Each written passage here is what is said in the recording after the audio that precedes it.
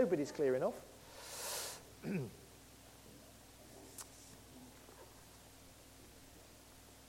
Faith and forgiveness.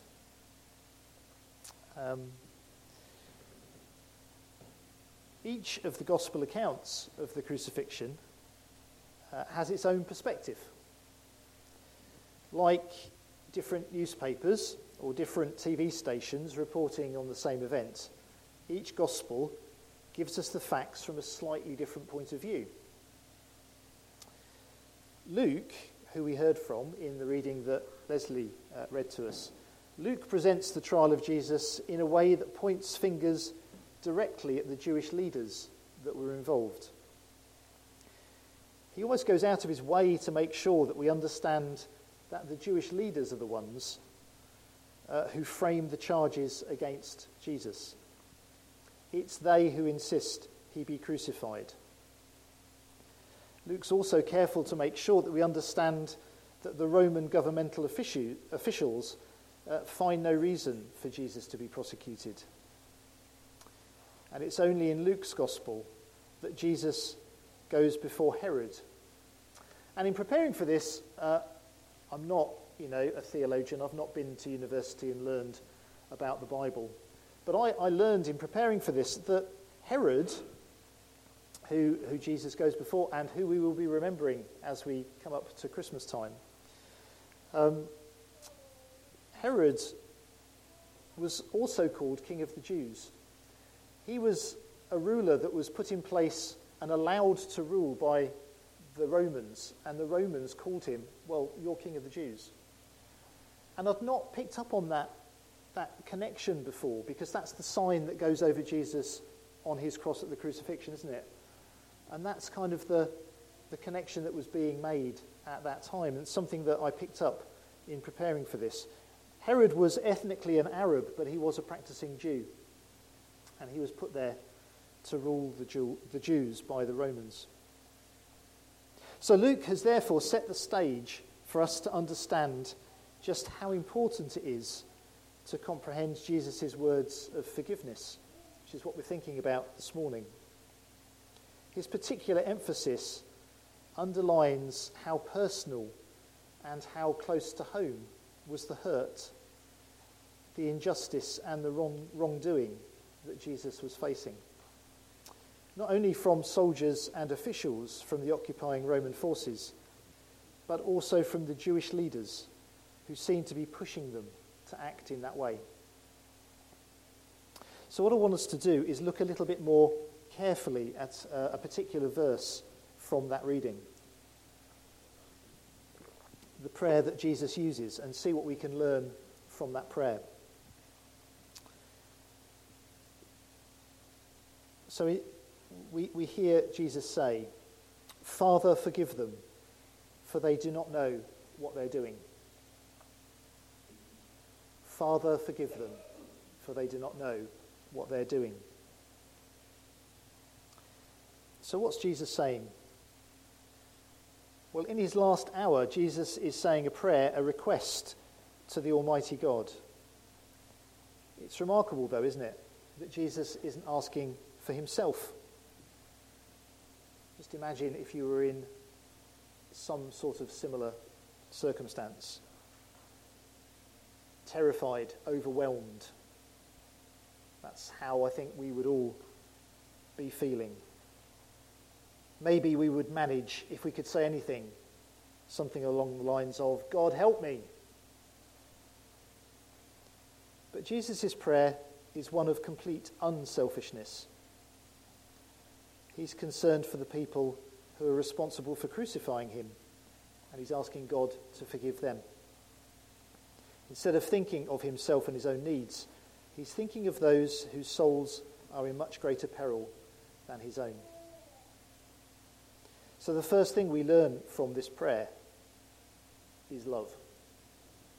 In his last moments on earth, as he faces terrible pain and suffering, Jesus loves.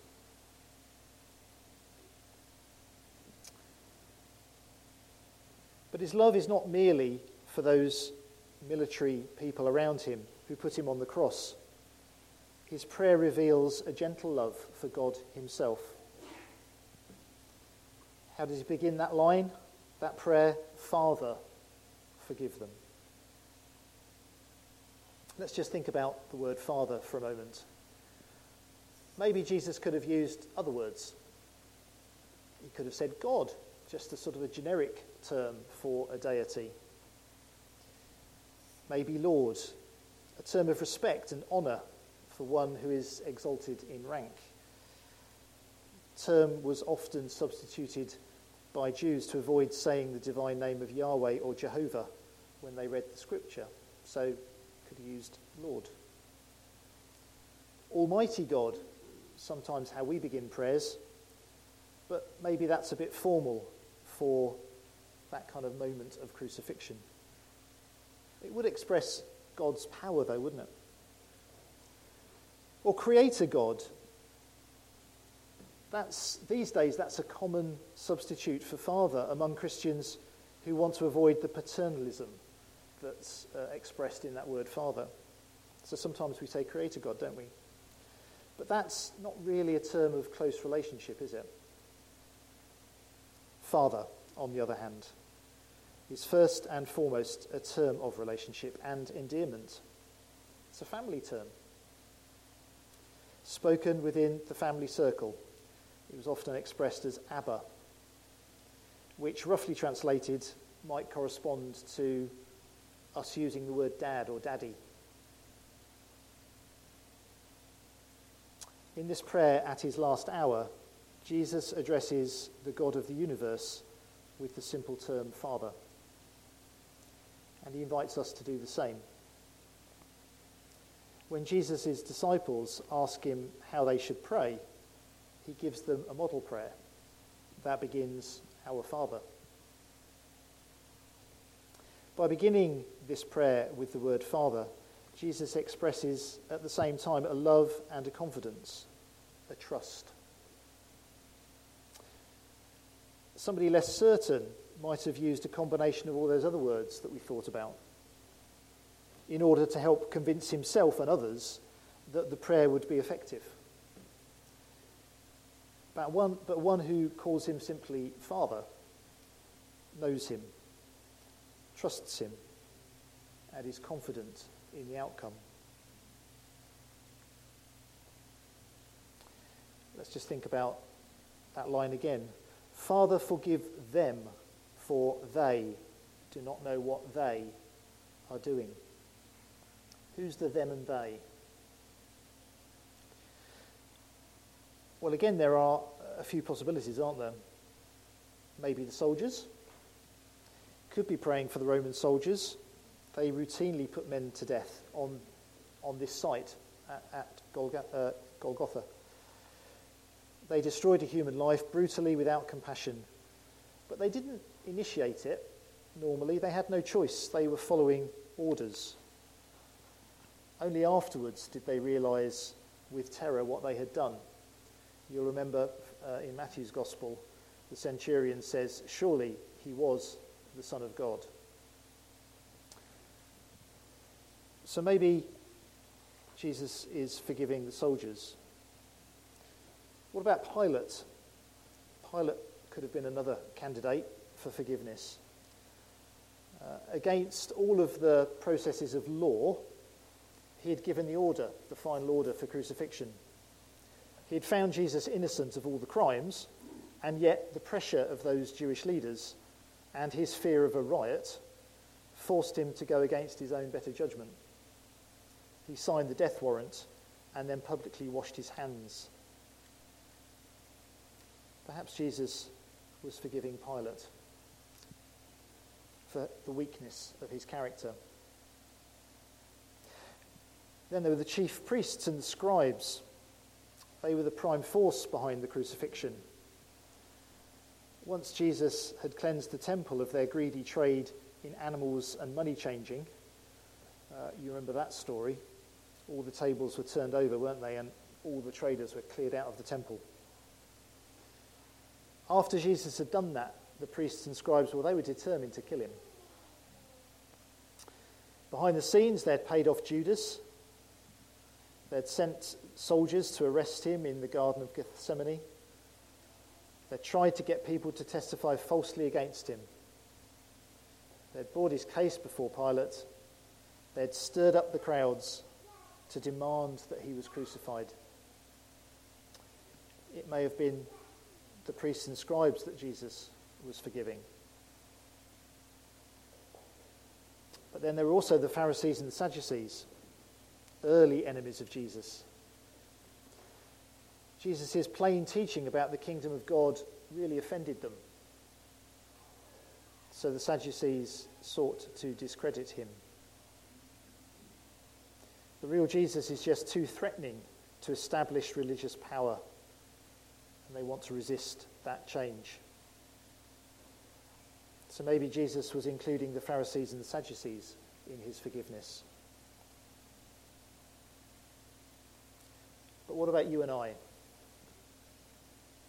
When you think about it, we too are involved with sending Jesus to the cross. Our sins, our corruption, our weakness are all things that are taken into account. God's a just God, and we too are to blame. Jesus said in Matthew 7 that the gate to eternal life is very, very narrow. So narrow that few find it on their own. Without Jesus' active campaign to bear our sins upon himself, the righteous for the unrighteous, as we hear in Peter, then none of us could be forgiven. Jesus is under no illusions. He knows why he's come to earth. He explains it with very clear terms to his disciples. Mark 10, "For even the Son of Man did not come to be served, but to serve, and to give his life as a ransom for many." When Jesus prays, he may have been praying for the other characters in the Bible story, but make no mistake, he's praying for us too.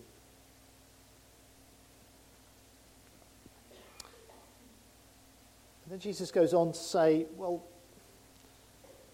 forgive them, for they don't know what they're doing.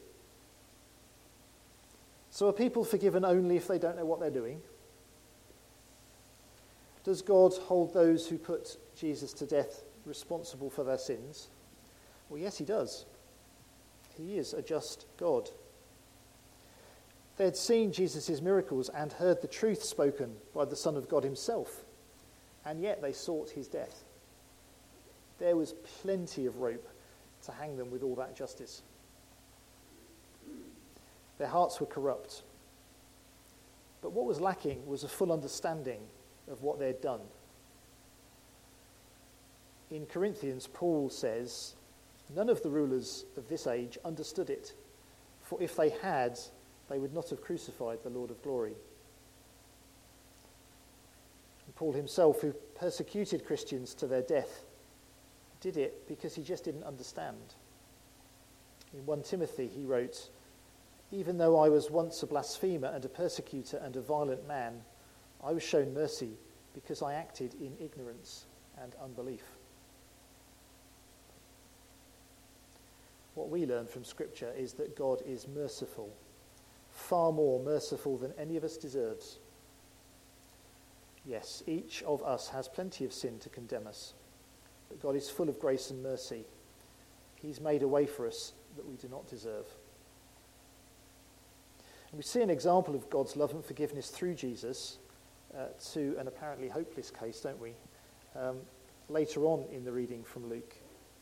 The criminal who acknowledges Jesus fully as Lord, verse 41 and 42, says, "We're punished justly, for we're getting what our deeds deserve, but this man's done nothing wrong." And then he said, "Jesus, remember me when you come into your kingdom." So that man, he's assured of his salvation when Jesus replies, "I tell you the truth, today you will be with me in paradise." Something else I've learned, something else for me to share with you this morning as we look into Scripture. That little bit there, "I tell you the truth, today you will be with me in paradise." "I tell you the truth" is a phrase that only Jesus says. You might remember from your old Sunday school days, some of you, from the King James Version, "Verily I say unto thee." It's the same thing, that phrase. Many scholars have noticed that Jesus uses that as a phrase when he's about to say something that's really important, something that we should be listening to. I haven't counted them up, but apparently 76 times in the New Testament, Jesus uses that phrase. But only him. Nobody else uses it in Scripture. When the Lord says, "I tell you the truth," he's telling us that what he's about to say is worthy of special attention. Listen up.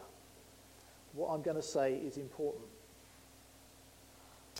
We're a bit too used these days, aren't we, to hearing that phrase, to appreciate the astonishing authority it expresses. And often, the solemn nature, the important nature of what's said next. Next time somebody says to you, "Oh, tell you the truth," just remember that. Remember Jesus. "I tell you the truth, today you will be with me in paradise." So as Jesus was hanging on the cross, paying our penalty for sin, he made a promise to a dying, repentant thief. By the grace of God and the power of Christ, the promise was kept. The thief's sins were washed away, and his death that day was his entrance to paradise. Wherever we're at in our walk, Jesus' love is there for us. By the grace of God and the power of Christ, the promise is kept. Just before we started this morning, Edward said to me that yesterday our church was used by another church for a baptismal service. 5 people were baptised yesterday. So all of this stuff, it's not just, history, a story. It's quite powerful, and it's happening today. It's live. 5 people yesterday gave their lives to Jesus. There was another reading for the lectionary, in the lectionary for today, and it's one that reminds us of the supremacy of Christ. It spells out Jesus' credentials, gives us proof, if we needed any proof, that he's able to forgive us and bring us to salvation and a relationship with God. So it was a reading from 1 Colossians, from verse 15, just a couple of verses. "The Son is the image of the invisible God, the firstborn over all creation. For in him all things were created, things in heaven and on earth, visible and invisible, whether thrones or powers or rulers or authorities. All things have been created through him and for him.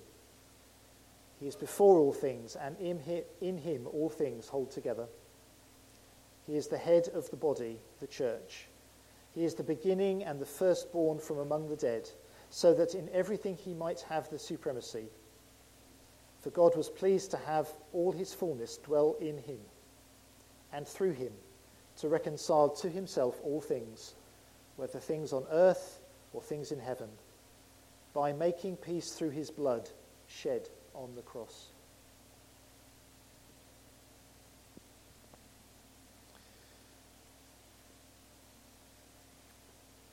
As Jesus begins the last phase of his life, dying on a cross, hung between earth and heaven, he prays for all of us who put him there.